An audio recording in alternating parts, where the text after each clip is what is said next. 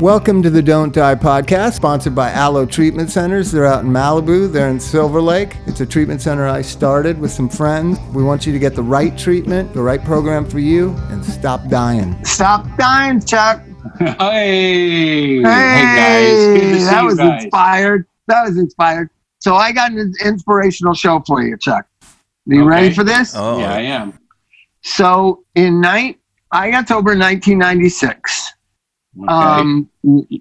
One of the things that had died in me, not only songwriting had died long before, like in 92, 93. Excitement about music died just after that. Like, Nirvana Unplugged was like the last thing I appreciated of music. And then I went to this dark hole for like 2 years of drugs and homelessness. And I didn't listen to music at all. I only listened to like talk radio. And because I was living in a car most of the time. Did you listen to Mr. KFI? I listened to I remember when John and Ken were newbies on the radio. I listened to Howard Stern. Because I was wandering around all day and night. And I listened to just only talk radio. And I didn't go to shows because I was embarrassed. I had no front teeth. And people didn't want to see me anyways, right? Okay. And so... Wait, so music... What year? That was 93-ish? No, 93 is when I stopped caring about being a musician or writing songs or making records. But then, this is about 95. I just stopped listening to music. I didn't like music. Music depressed me. And when I would listen to it, like at, say, Frenchie's house or something, I wouldn't like it. I don't like listening to music. It was just a painful experience because this one thing that was so important to me was now dead. I was so disconnected from the spirit of life that music had no effect on me, right? And I knew it. And I just didn't listen to music. So I started working at Millie's when I got sober. And they played music constantly in the restaurant. And I started to get used to it. And I remember something was playing, and I was probably 4 months sober.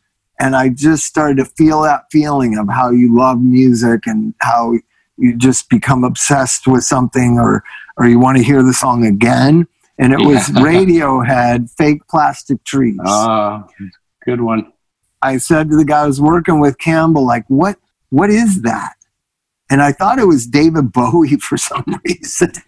Okay. I'd never heard Radiohead. That was their second record. So they came along when I was in the darkness, let's say. So, and that was the first record I bought sober, The Bends by Radiohead. And I started listening to music.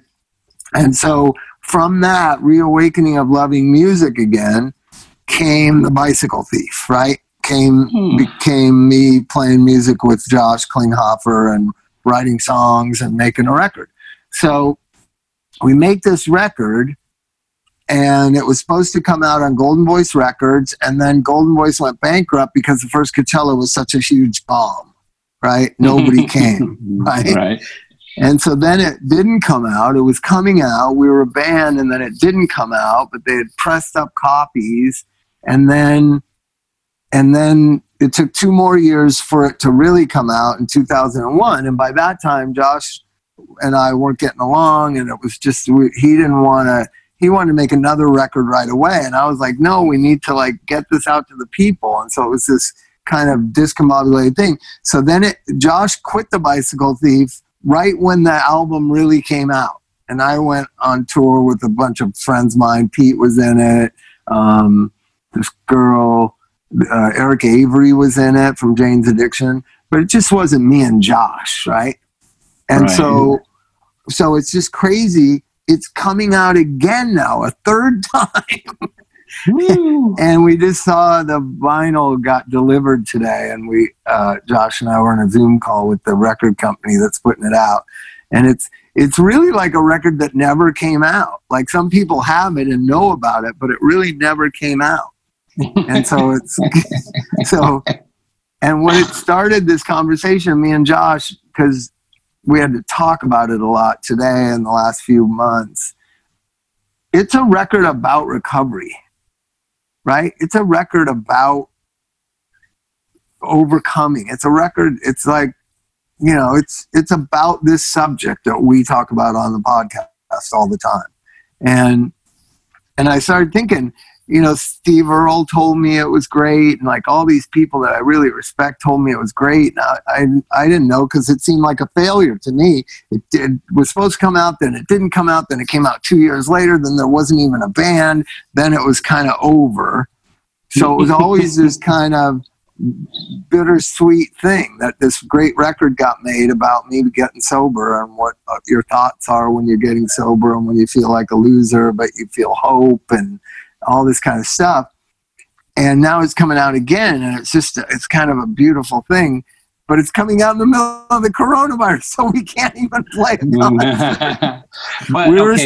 Bob, I told you that Bicycle Thief is one of the best things you've ever done, if not the best thing you've ever done. It's an amazing. Well, it's like a separate. I think of it as like separate. Yeah, but it's got its sober. own identity and its own sound, and with Josh Bloom and, you know, that team of songwriters and recorders, and it's just amazing. It's amazing. I love it. It is a great record. I mean, I know, but it's not like Thelonious Monster, or it's not like solo stuff I do. It's a separate thing. So we started talking about why it's so special, and the fact is there are not that many good records made about recovery. Oh, There's a lot of great records made about getting high. Yeah. Yep. But it's a really hard thing to write songs about what sobriety is without sounding cliched or corny or lame. Yes, that's lame. Another word So we started listing the records that are about recovery that people may or may not know are about recovery. One is Blood Sugar Sex Magic by the Red Hot Chili Peppers. There are so many songs on there that are about getting sober. The other one is Tomorrow Shines Bright by Mike Mart. That's all about recovery, and all written in recovery. And so is Sweet and Low. So is Low and Sweet. Yeah, sure. There's songs about recovery there. Yeah. Steve Earle had an album called The Other Kind that he says we wrote when he was sober at one time or another. I love that record. Lou Reed wrote a whole album about getting sober called New Sensations. But it's very few and far between that there are really good Ball and Chain is about getting sober by Social Distortion by Mike Ness. But there's really not that many great records made about recovery. And I thought we'd just talk about it. Why is it? Is it something that you can't, that you can't come up with a unique perspective about it? Right? You have to disguise this new beginning that you've experienced. You have to disguise this in a song, in a poem. You have to hide things. It's like a very deep and profound thing, but you don't want to come right out and write a record. But see, I decided not to hide it because I felt like Lou Reed wrote a song about heroin that probably caused the death of thousands of people. Thousands of people died because of that song. You can't blame him on, Yes, you can. No, you can't. Yes, you fucking can. No. Then you can't blame Trump about what he does. No, he made the most romantic, one-sided version of what heroin is. I never shot heroin because of that song. It made it look so desirable. It made it look so cool and so hip that I believe thousands of people got on heroin because of it, myself included. That was very much an influence in that decision. I think, if anything, he made it so real and so depressing that you almost did not want to do it. But Keith Richards was the one that made it look fun and, rolling into airports. Okay, so that's the other one I'll go after. Keith Richards, Lou Reed, Aerosmith to a certain extent, all romanticized drug use that led to young people really wanting to do drugs and thinking it was cool to do drugs. I'm not saying the young people don't have a responsibility in it, but the songwriters and artists who exploited that do have a responsibility in it. And then to turn around and get sober and then disguise the fact that they're sober, which I think is just strictly a decision about economics, because it's way cooler to think of a rock star fucked up than it is to have them talking about being sober. Yeah, I think people hide behind behind that. But luckily enough, people I respect didn't. Anthony didn't. Steve Earle didn't. Lou Reed kind of did. Like, I have to tell people, you want to hear a recovery record, listen to New Sensations by Lou Reed. And he doesn't overtly say it, but he talks about how everything is new. Or Blue Mask. That's even more. That album's great. That's always a little bit more interesting to me. I mean, though it should be poetic and it should be done, because and I know that if we just say, hey, it's so good, we stopped doing drugs. I've heard so many bad, sober songs that are just so on the nose and so uninspired and just so. I knew there's some Christian songs that it's like, if you can't make it music, go to a Christian label, write it on the nose. I liked the U2 songs that they did that didn't say, oh, I love Jesus, but it was like, I still haven't found what I'm looking for. I think that's what you guys as Bob artists and I used do. to cover a song that was called I Wish We'd All Been Ready. And it was disguised. It was a Christian song, but it was disguised so much that nobody even knew it was a Christian song when Bob and I it was about the rapture. I wish we'd all been ready for the rapture. And we hardly even knew. I mean, look at the opposite of that. My dad was all of a sudden got into Leonard Cohen, thinking Hallelujah was a Christian song because some other kids group recorded some of the verses and he didn't, so that's the opposite. Nobody can listen to a song that says one day at a time. We got one day. Yes, you can. Watch this. If you're clever enough and you're a good enough songwriter, give it away, give it away, give it away now. That's an perfect AA slogan at the core of AA. And he sings it, and every kid in the world heard it. I'm sorry, it's not one day at a time, but it is give it away. You got to give it away. You got to give it away. You're correct. Never even. I mean, I know what it's about, and I just thought that. Wait, Chuck. What did you think the song was about, Mike? You're in AA. It's give it away so you can keep it. I did know that, but I just didn't think about it. Of course, that's a great example too. By the way, Anthony wrote the greatest line about being sober. Better than anything on The Bicycle Thief. And it's just one line. He said, I have a bad disease. From my brain is where I bleed. Yeah. That's a great line about alcoholism. So you can do it if you're good enough, clever enough, and dedicated enough to not write a cliche. Oh, it's so good to not take drugs. Yeah. Well, and look how much better those songs are than which I thought "Knock Me Down" was a great song, but it was a little too on the nose. The mellowship in my slinky mellowship in B major, whatever that song is. I got a mellowship. I got a fellowship. I got that. Yeah. Oh, that stuff is freaking fantastic. But even that one was a little bit too on the nose because I was still getting loaded when I was listening to it. But you know what I'm saying. So I just wonder, and it goes generation after generation to Little Peep only recently last year celebrating dying of drugs live on YouTube.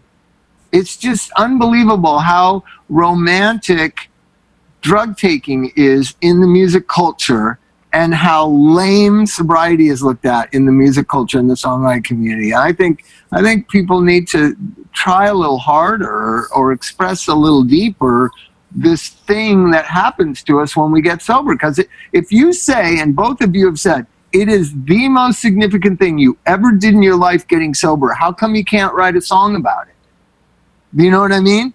Right. But there are thousands of songwriters that are sober that just can't do it. You can't disguise it well enough. I understand disguising it to a certain extent, but I mean, Anthony's very in your face. Give it away. You got to give it away. You got to give it away. It's perfect, man. Right? Yeah. And so, I just think that people, the anonymity of the program allows people to shuck their responsibility. I really believe that. I believe in a time where everybody gives away all their information, their personal lives, to millions of people have access to everything about you. I can find out everything about you guys in like 2 hours. for $2.99 for sure. Because you posted it somewhere on this digital wonderland that we have, but yet you can't say you're sober. I mean, come on. Yeah, I don't. We don't hide it, but a lot of people do. When it becomes driven by money and not by art. When Lou Reed was writing what he was writing and the Rolling Stones were doing what they were doing, it was taboo and it was what they were living. It wasn't, the idea wasn't to go after something. So if you're living sober, that's a great place to be. But to be done well, I hadn't thought of the Chili Peppers. I hadn't thought of them in that way, as far as how well he did take something so obvious and just like slid it under my nose. Steve Earle has a great line about how tenacious drug addicts are. It says, there are those that break in band. I'm the other kind, baby. I'm the other kind. Like, there's tenacity in being sober. There's perseverance. There's redemption. There's all these beautiful things that are right for subjects of songs, but nobody does it. Eminem's got a song called Not Afraid. That was a pretty big song, Not Afraid. It's about him getting clean. In fact, he even says in the song, he raps some kind of thing about... Yeah, he talks pretty openly. He's one of the few. So maybe it's a good, maybe it's turning. People aren't going to be bored and turn their face away when they have to face this shit, And well, you need to not write boring songs. Here's the thing about the boring songs. I hear boring songs all the time. Boring songs about self-pity, boring songs about love, boring songs about the weather. Most people are not very good songwriters. Right. There's a song on the Bicycle Thief record called It's Raining, right? And Josh and I were talking, and I said, I wonder if there's a way, and that song is the kind of the test. I said, I wonder if there is a way to write a song about a cliched subject like it's raining outside, right? Which it goes back to New Orleans, has It's Raining by Irma Thomas, which the piano player wrote Southern Skies or Southern Nights. What was the piano player guy, the songwriter of all those songs in New Orleans? He just died a couple years ago. Elvis Costello and him made a record. Anyways, he wrote that song in like 1959. There's been a million songs. There's a million country songs about rain. And I said, I wonder if I can write a song that doesn't sound cliched, that has rain in it. And that's what that is. The song called It's Raining. And it's really about listening to a song about rain. Were you bored when you were writing the song? Were you bored listening to the song about rain, or? No, I love that song. It's Raining by Irma Thomas. I love it. But you know how many songs are there? Rain. Google search right now. Songs about rain. I bet you there's 15,000 of them. But songs about sobriety, songs about recovery, songs about turning your life around, a magical miracle that happens randomly in the universe to thousands of people every day. Nobody seems interested in writing songs about it. It's interesting to me. Well, if we are the 1 in 10, then that your core audience is 10% of the population. But if you make the song good enough, Give It Away didn't just go over with the sober crowd. Everybody bought that. Yeah. So it has. Neither did Ball and Chain. There's 150 songs about rain. 153 songs about rain. How many songs about recovery? Google that. Bob, you're one of them. You're one of the 53. If you hadn't written that song, there would only be 152. So damn it, Bob. There's got to be more than that. There's thousands of. Well, we're not going by all the bad songwriters that don't put records out that are in that. I'm going to write a song about rain tonight. And it's going to be horrible. Thing. How about a song about love? Love is a hard one.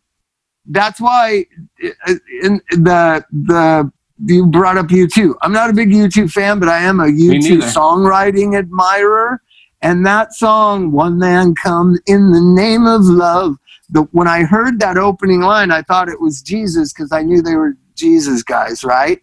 And then he turns it on its ear that it's about Martin Luther King, but it really is about Jesus. It's got the word love, like 100 times in a song, and it's not bad and it's not boring. It's a really good song.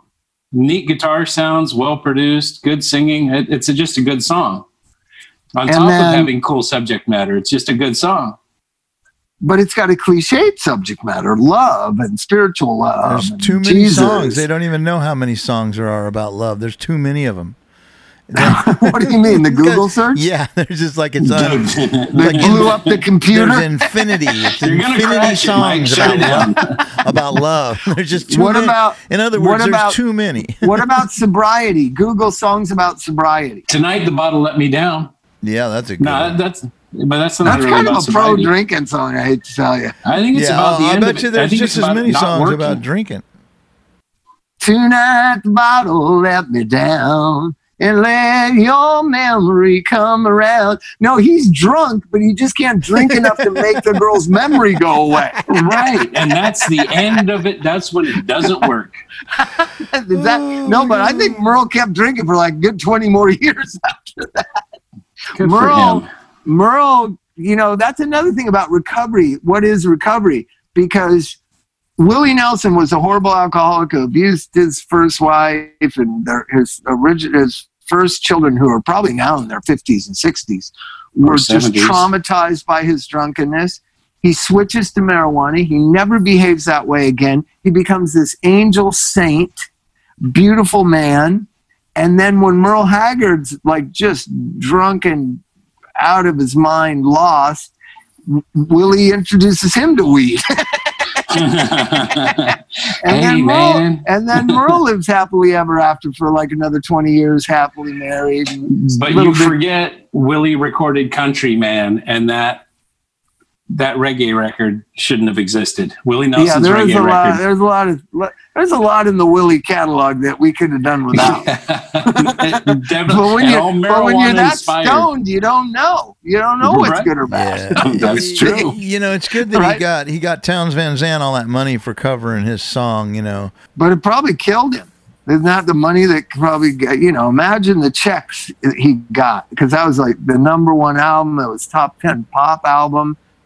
Townes Van Zandt probably got checks like he had never gotten before. Right, probably killed him. You're right. Yeah. So Willie killed Townes Van Zandt, but he saved Merle Haggard. Fair trade. Why?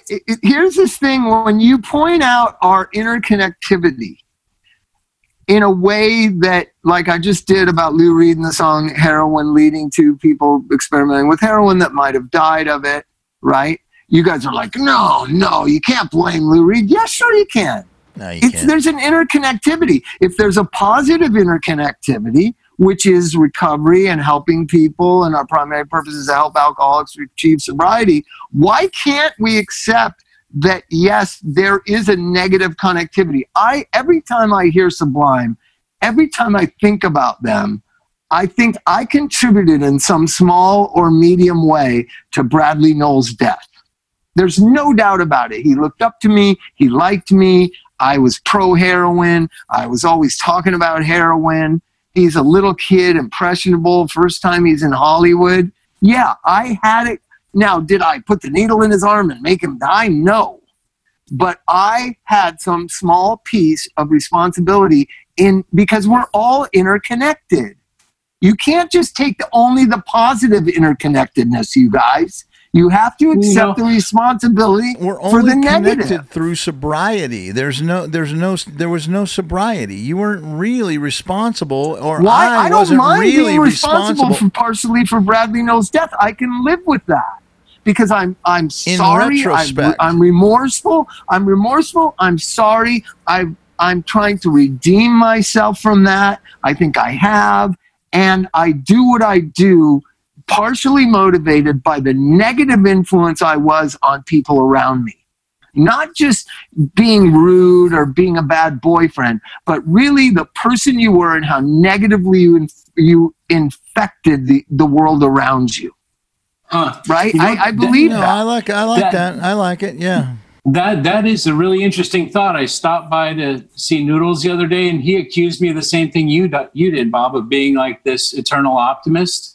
Or like being like too relaxed about something. And that's probably why I've swung so far the other direction because I was a negative creep all the time. That's good, though. If you would have told me to kill yourself, if you would have said, I'm going to kill myself, I would have said, cool. I would not have tried to help. If you said you wanted to quit dope, I'd go, what are you thinking? Right. So it's like I did enough damage out there with but whatever. I don't regret the past nor wish to shut the door on it. See, I take the things in AA literally, and I think other people just talk about them. I literally don't regret the past, but I own it. Right, and that's what causes change. I introduced dozens of people to heroin. I was the first person to get them heroin and introduce them to it. Just like Top Jimmy is the first person that introduced it to me. Right? There's a responsibility in that. AA people can say there isn't, but I just don't know how you can then go out and do 12-step work. What's the fucking point? Nobody influences anybody. We got to give it away. Everybody's just these unique, special vacuums of will that isn't interconnected. It just doesn't make logical sense that you can help somebody get sober and you can support somebody and be a positive influence on them in sobriety, but you're not a negative influence and you're not a negative kind of influence part of people's using. It just doesn't, it's never made sense to me. Partly because probably I'm a narcissist and I think too much of myself and too much of my influence on people in the negative. But Buddy Arnold said an interesting thing. Our job, he said, this is when I was working at MAP. He said, our job is to make recovery look as hip as getting loaded. And I was like, I remember when he told me it the first time, I was like, that's fucking impossible. Right. But to say you can't go out and do 12-step work because you've had a physical and mental and spiritual change, because what I was trying to say is you're not connected back then. We are responsible for our actions, what we did, and we're to make amends for these irresponsible days of our youth where we were influencing other people and giving them dope and doing all this stuff. And we can't turn our back on that, but we are connected now. So that's where the 12-step work comes in. That's what I believe. I think that, that we are connected more, I think it's a convenient thing to use the connectedness. We were connected, Mike. You and me were connected. We were connected to our dope dealers.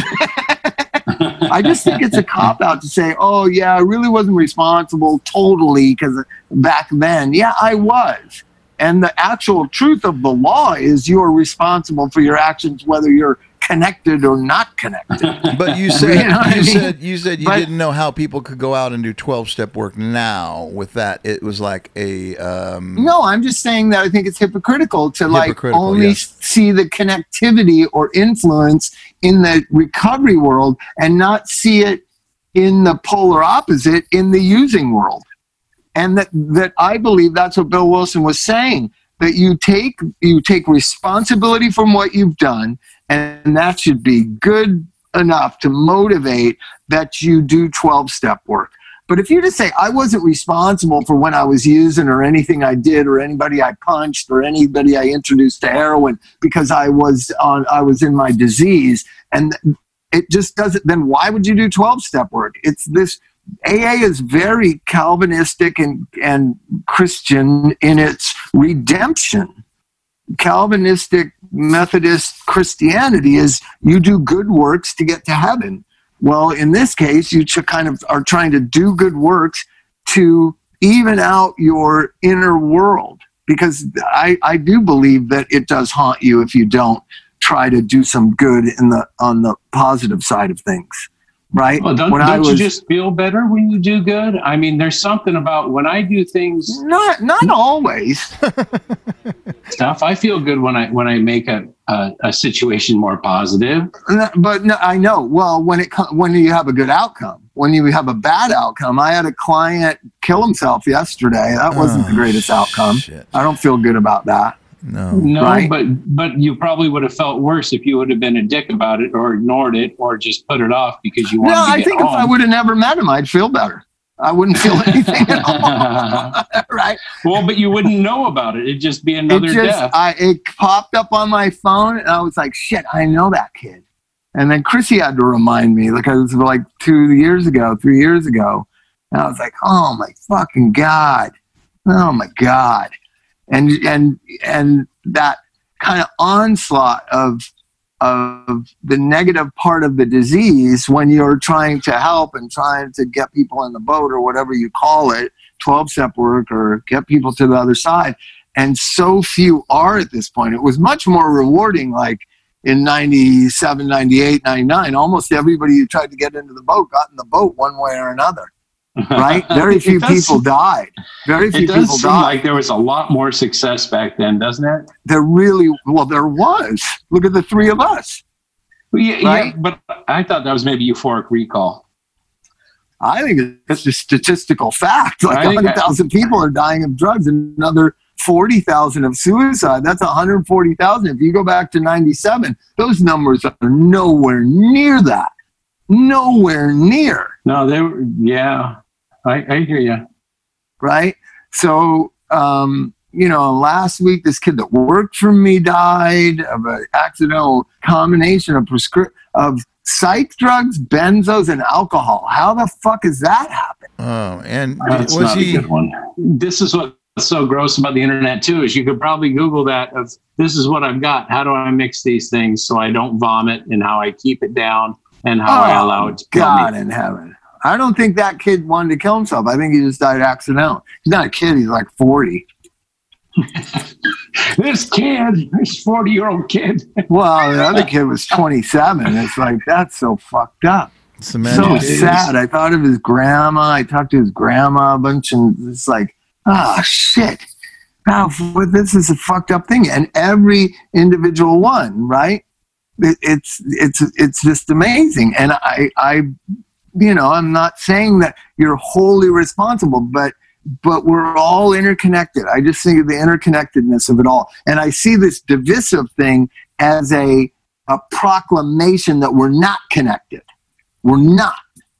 I have nothing to do with you. You disagree with me. You don't share the things that I believe in. So we are not connected. And it's this violent, emotionally violent, absolute kind of pushing away of people, right?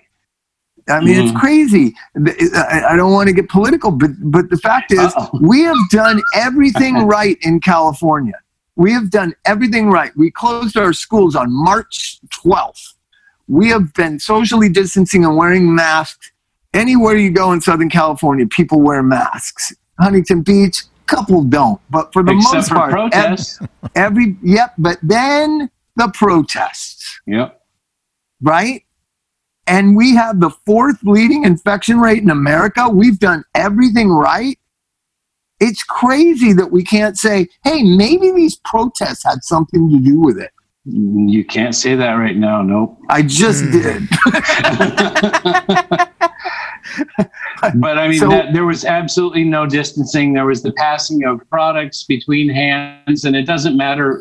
That's not a race thing, because it was all races. It was all people. But it's also, I didn't even see this before. I got on the plane last week to go up to, I flew up to Humboldt. Plane? Chuck, you have a death wish? What are you doing? I wore an N95 mask. But there was really? The whole time? Wasn't it hot and claustrophobic? It's just to San Francisco. And then it was a break, and then it was a little plane into Arcata, and then I spent the week up in Humboldt, and it was beautiful, and spent the time on the river. But there was a guy at the airport that wasn't wearing a mask, and everybody else was. And I took a couple pictures of him. You knocked him down and kicked him? He saw me taking pictures of him, and then he got on the plane and wasn't wearing a mask. And I took a couple pictures of him on the plane. And then when we got to San Francisco, I tried to take a picture of him in the airport because he wasn't wearing a mask. I just wanted to show people that there are, I didn't do anything with the pictures. But anyway, the guy saw me taking pictures again and just like went and hid behind a pillar in San Francisco airport. And I didn't even notice because I didn't have my glasses on, because he was wearing a green hat. And the green hat was, what did it say on it? Trump 2020. Right. And his shirt says, in reality, they're after you. I'm just in the way. And there's a picture of Donald Trump, his head. What? In reality, they're after you. So Donald Trump is I'm just in the way. It's protecting them from And that's what got me thinking about what must be in this man's head, because he's an older gentleman. I thought it's almost like he was trying to pick a fight. He reminded me of a guy at the Adam and the Ants show that was wearing the Black Flag Kills Ants on Contact shirt. I had that shirt, by the way. I like that shirt. So he was there spoiling it, but I didn't post pictures because I didn't want the backlash. Here's the thing. So I took Sydney out to get her out of the house because we're getting a little cabin fever around here. So I took her. I had to go do like 4 errands. When you got to get out of the car, you got to put both your masks on. You got to go in the bank. You got to be in the bank 6 feet apart. Then you got to go in the car. And then you take your mask off. Then you go to Rite Aid. I went to the bank. I went to Rite Aid to get Nicorette gum. I went to the gas station to get gas. And I went to the dry cleaners. And 4 things. So you got to put the mask on, put them back off. Now, all 3 of us, I think, have had this experience. I've walked up inside, got right to the front doors of Target, and I didn't have my mask on. It's so frustrating. You got to walk back to your car. It's 104 degrees, and you got to get your mask. So I started doing this thing when I fucked up, and people were really nice to me because Claremont's a nice town. I just put my T-shirt over my mouth and said, "Oh, sorry," because I was just picking up my dry cleaning one time. And the lady was like, "Okay, no problem." And I held my T-shirt over my face and my mouth, my hand over my mouth. And so people were so nice to me. So I just said, we had first bought a box of those shitty looking, regular face masks. We got a ton of them. So when I'm prepared to go out by myself where I don't have to get the kids' masks off and on, I just keep 2 in my back pocket. When I see somebody, I just hold up and say, I don't know if you want one or not, but it's brand new. I have it. I know no one's ever taken it, but you can see them if they are going with no mask with a chip on their shoulder. The fact that somebody's kind and kind of not aggressive towards them, saying, I have an extra mask if you want it. It's like giving somebody a half-eaten hamburger or something. I'm a purposeful liberal spreader. Evildoer. But so, Mike, when you Google recovery songs, what pops up? What are the songs that pop up? There's lots of songs about getting sober. There's Eminem comes up a lot. I mean, his whole album was I guess. What's the album called that's about getting sober? Is it called Relapse? No, it's called. He made an album called Relapse, which I thought, whoa, that's a whole handful of subject matter. That's a hay and a hoe. Yeah. I think it's called Changes. I think it's called Changes. I mean, Ozzy Osbourne has one. What's his song called? Maybe it's about him. You know what? That Stained album was about recovery. That when that big hit Stained album came out. The guy was sober. What was the big hit by Stained? I remember that. It was called. I can hear it in my head. Yeah, me too. It's been a while. But it's been a while. Yeah. Yep, that's the guy. and it is the subject that it's been a while since he's gotten drunk. No, since he had any value. That's kind of like the thing about it. Since he had any what? Since he thought he had any value, since there was any self-worth. It's been a while since he could say, "I love myself." It's been a while since it's wow, it's look a at sad Chuck song. the Stained lyrics. Yeah, brother. That's when I got sober. Music. That song means something to Chuck. What's that? That song means something to you. You know, Gary Rossington from Ronnie Van Zant's band. I guess they got Rossington Collins band. Yeah. And then there's I just bought that. I'm waiting for that from eBay right now. That's amazing. Really? I don't even know what it is. And the Rossington Collins band, it turns out, had 4 of the original members of Leonard Skinner in it. How crazy is that? Had Alan Collins. They have Billy Powell, the piano player. 4 of the original members of Leonard Skinner are in the Rossington Collins band. I read it because I'm reading it right here. Leonard Skinner. Ooh, turn it up. Yeah. Turn it up. And in here it talks about Rossington Collins band. And so I bought the record. It's on its way. And I'm going to hear the recovery song that Gary Rossington wrote within days from the miracle of eBay. Fuck, that's awesome. How great is that? Who owns eBay? Meg Whitman, I thought, the woman that ran for president. Do you think that Leonard Skinner song, The Smell? Ooh, it's just a cautionary tale. There's a lot of great cautionary tale songs. I don't think that people are sober. They're not talking about recovery. They're not talking about being rocketed to the fourth dimension, but there's definitely that smell is cautionary tale. Yeah. The smell of death surrounds you. Yeah. That's a pretty bleak statement about an addict. Sure. You know, the opening line is, whiskey bottles and brand new cars, oak tree, you're in my way. How fucking great a line is that? The opening line is, whiskey bottles and brand new cars, oak tree, you're in my way. Yeah, that tells me everything I need to know. There's a whole band called Rehab. You're kidding. No, a Southern band, Rehab. I got to hear that. Two recovering The band addicts. is called Rehab? They met in rehab. Oh, my God. And their 2000 album called Southern Discomfort featured top I like 15 that. single. I tried drinking Southern Comfort when I was going through my Janis Joplin period. Oh, It's some tough stuff to get down. That's horrible. That is I some drank tough a lot. liquor. I drank a lot of that. It's too sweet. Yeah. It just, then it burns like whiskey. It's just nothing. There's nothing good about it. Mike drank it all the time. I loved it. Yeah. Okay, so if I look up 15 great songs about addiction and recovery, there's The A-Team by Ed Sheeran. There's Dark Times by The Weeknd. There's Sober by Kelly Clarkson. There's Gravity by A Perfect Circle. There's After All I've Lost by somebody named Max Flynn, never heard of. None of them matter. What about none of them matter? You're such a music snob, and I just realized that when I was up north, I realized what a music snob I am, and I'm not even as bad as you guys. But I, like Eye of the Tiger came on, and I went to go turn it off down by the river. And they're going, "That song's an anthem," and I was like, "You guys, you know what? I'm just gonna suck it up." Eye of the Tiger. But Kenny Chesney, Demons. Yeah. Kenny Chesney.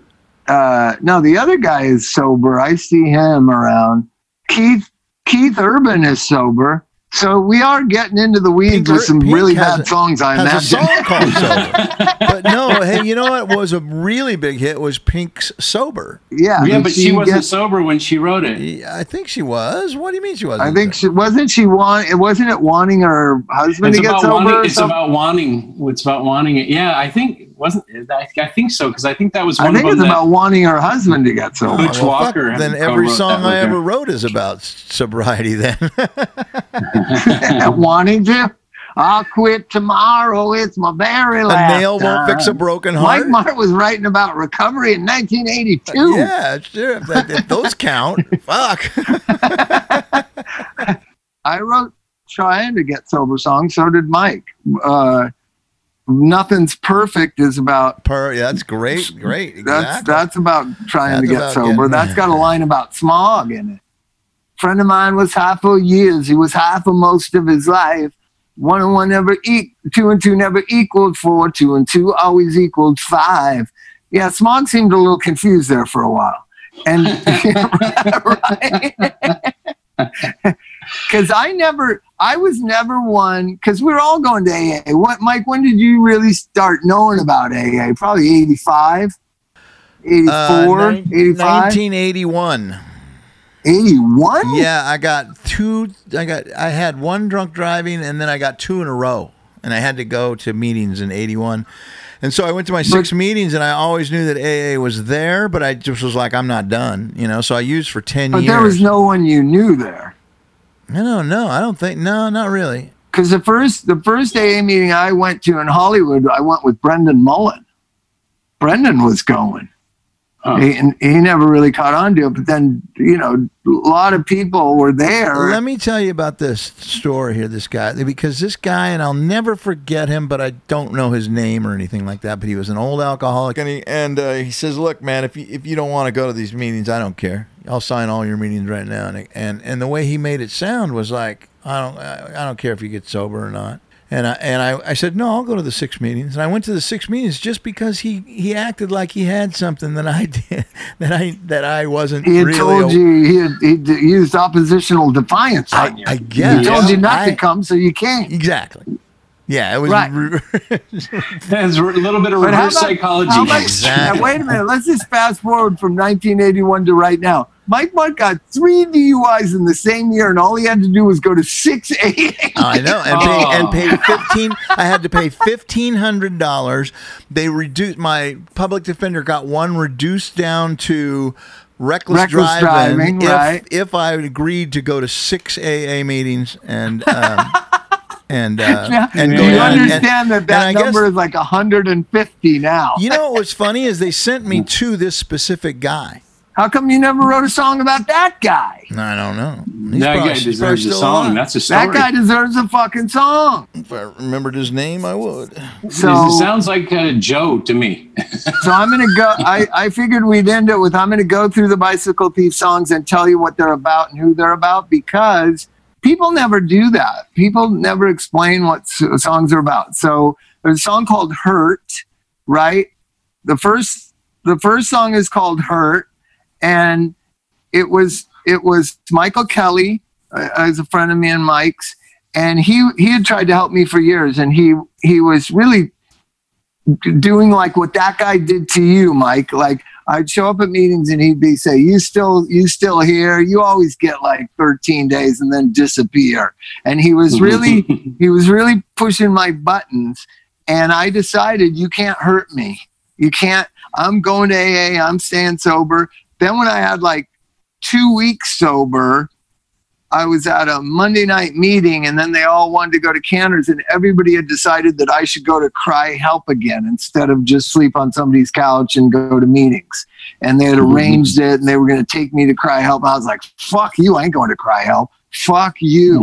And they were trying to get you off of their couch. And one guy told me, who I'm still friends with, he said, I'm not going to your funeral, Bob. And I said, good, neither am I. I'll be dead. Who cares? Right? But it was at Cantor's, and they're all my good buddies are trying to get me to go to rehab. And I just said, you said no. There was a couple of people that were cool. I said, no, right? And a couple of people were cool, and then we ate, and I just said, I just want you guys to know, I'm going to do this 1,000%, and if I fail, I'm going to kill myself. That's all there is to it. I'm not going to rehab. I'm going to AA every day for the rest of my life. That's it. I'm staying sober, and if I can't, I'm just going to kill myself. I believed it in that moment, and both of them just sat there and like, yeah, okay. Like, they knew me. I'm always melodramatic or whatever. But I was so determined to stay sober like I had never been before. And you can't fuck with that. Once you're deciding, you turn your will and your life over to the care of God, however you want to put it, nothing can stop you. And so the song Hurt is about, you can't hurt me. Nothing can stop me.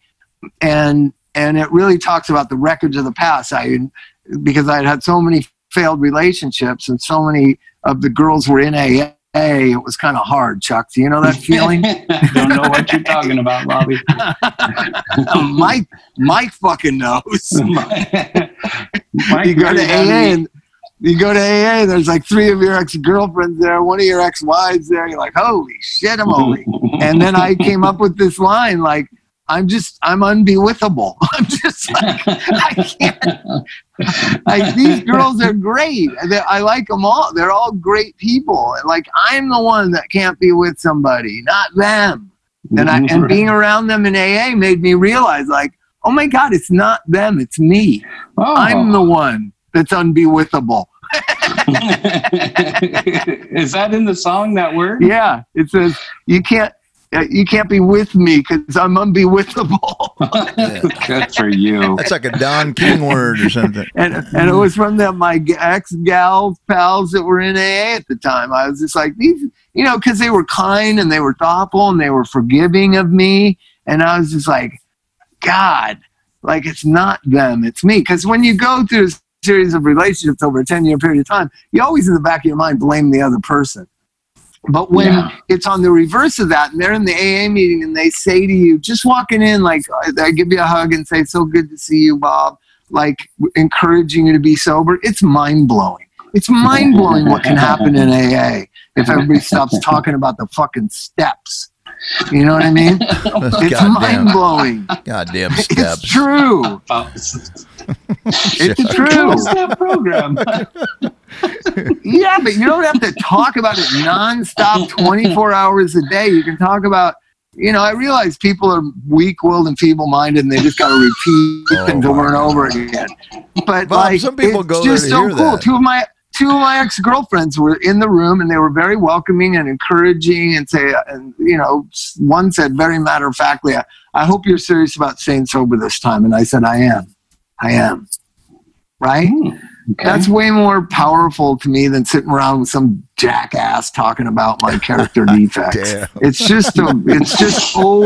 far too overemphasized, Chuck. Far too overemphasized. You get, I did the steps in the first year. In about 14 months, I did all 12 steps. Yeah, it shows. Then I did them again. Then I did them in Al-Anon. The Al-Anon ones are really weird because it's so abstract. Yeah.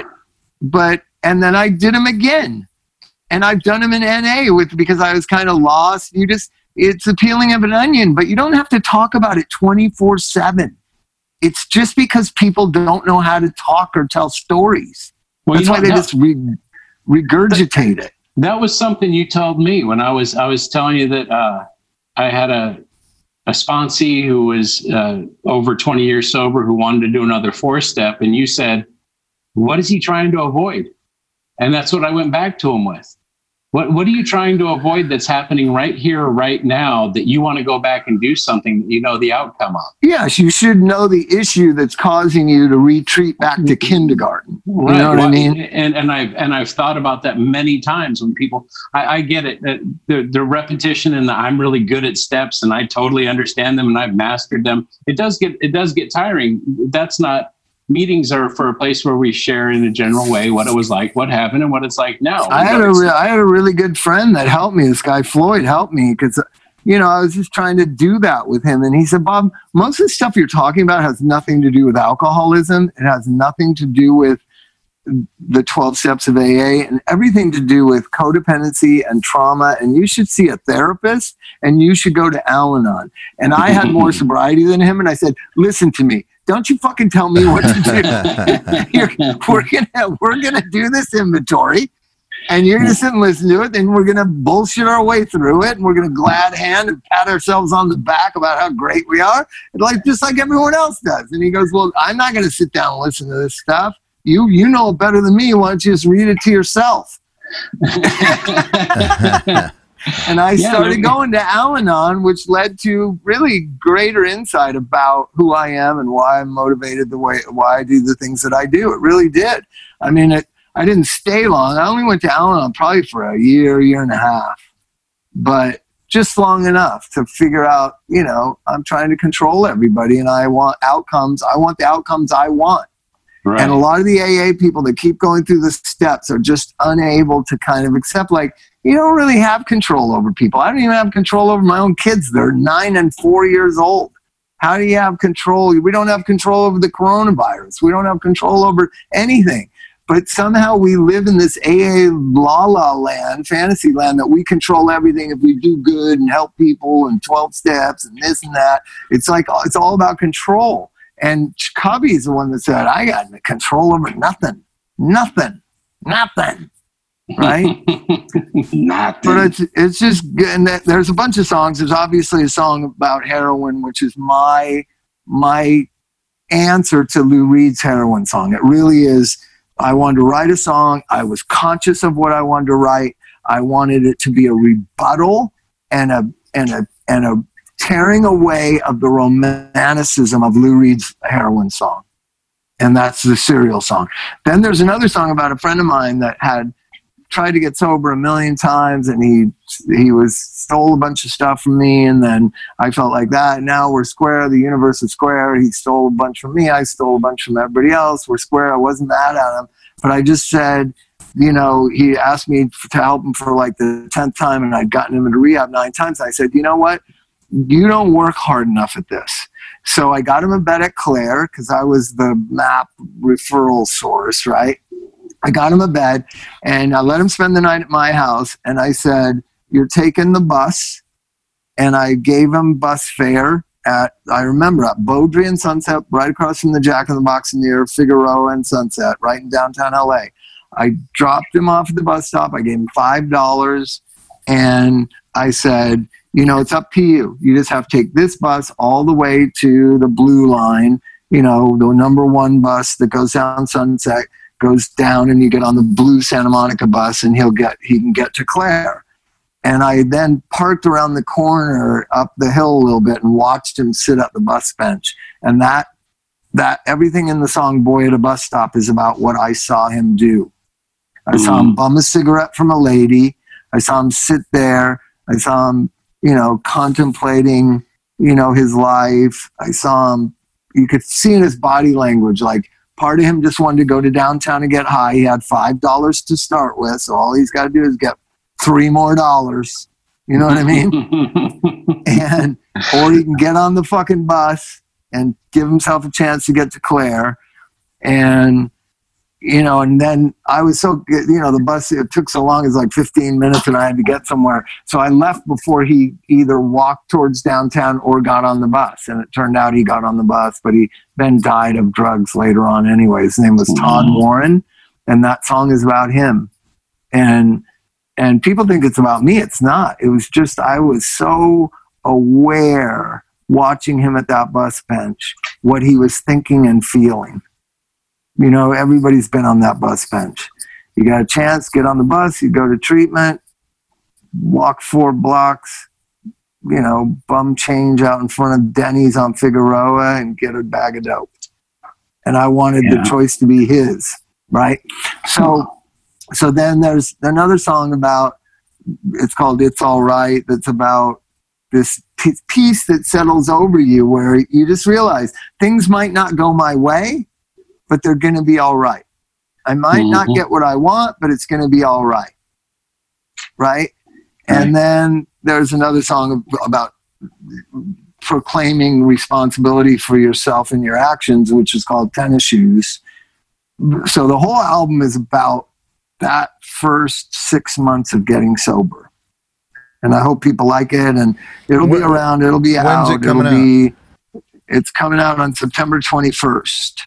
Right, but so you can pre-order it, and it's got a digital download. I don't want to tell it all away, but there's a bunch of cool shit that comes with it. It's like a double album now on vinyl, and it comes with digital downloads of 21 other songs. It's a really cool package. Oh, that's great, man. That's great. And it's called You Come and Go Like a Pop Song, because I love this girl, Annie DeFranco. I don't know if you guys ever heard of her. Yeah. She was a great songwriter. Is it that album? Really is that the album? You Come and Go wasn't that the Bicycle Thief album is called You Come and Go Like a Pop Song, but that's a line in one of her songs, and I just loved it. You Come and Go Like a Pop Song. So it's a re-release of that album. Yeah, it's a re-release of the one and only Bicycle Thief album, with a bunch of live stuff and songs we recorded that didn't make it on the record. It's just a really cool package. And the surprise is, I'll just say it to the Don't Die world, the surprise is me and Josh are going to play on September 21st at his house, the entire album live. Nice. So you're going to do one of those internet things? Yeah, the live internet streaming. I just saw the Dickies do that yesterday, and it was really cool. Really? That's so cool. Yeah. I don't think I'd ever join one of those.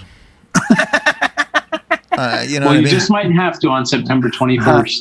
All right, we've gone over time, but that's our Recovery Music special. Yeah. And Chuck's take on it is Recovery Music sucks. And Mike's take on it is. That's not what I said. Mike's take on it is if you write songs that encourage people to take drugs, it's not your fault. Nope. All right. You have no moral responsibility if you're still using. No.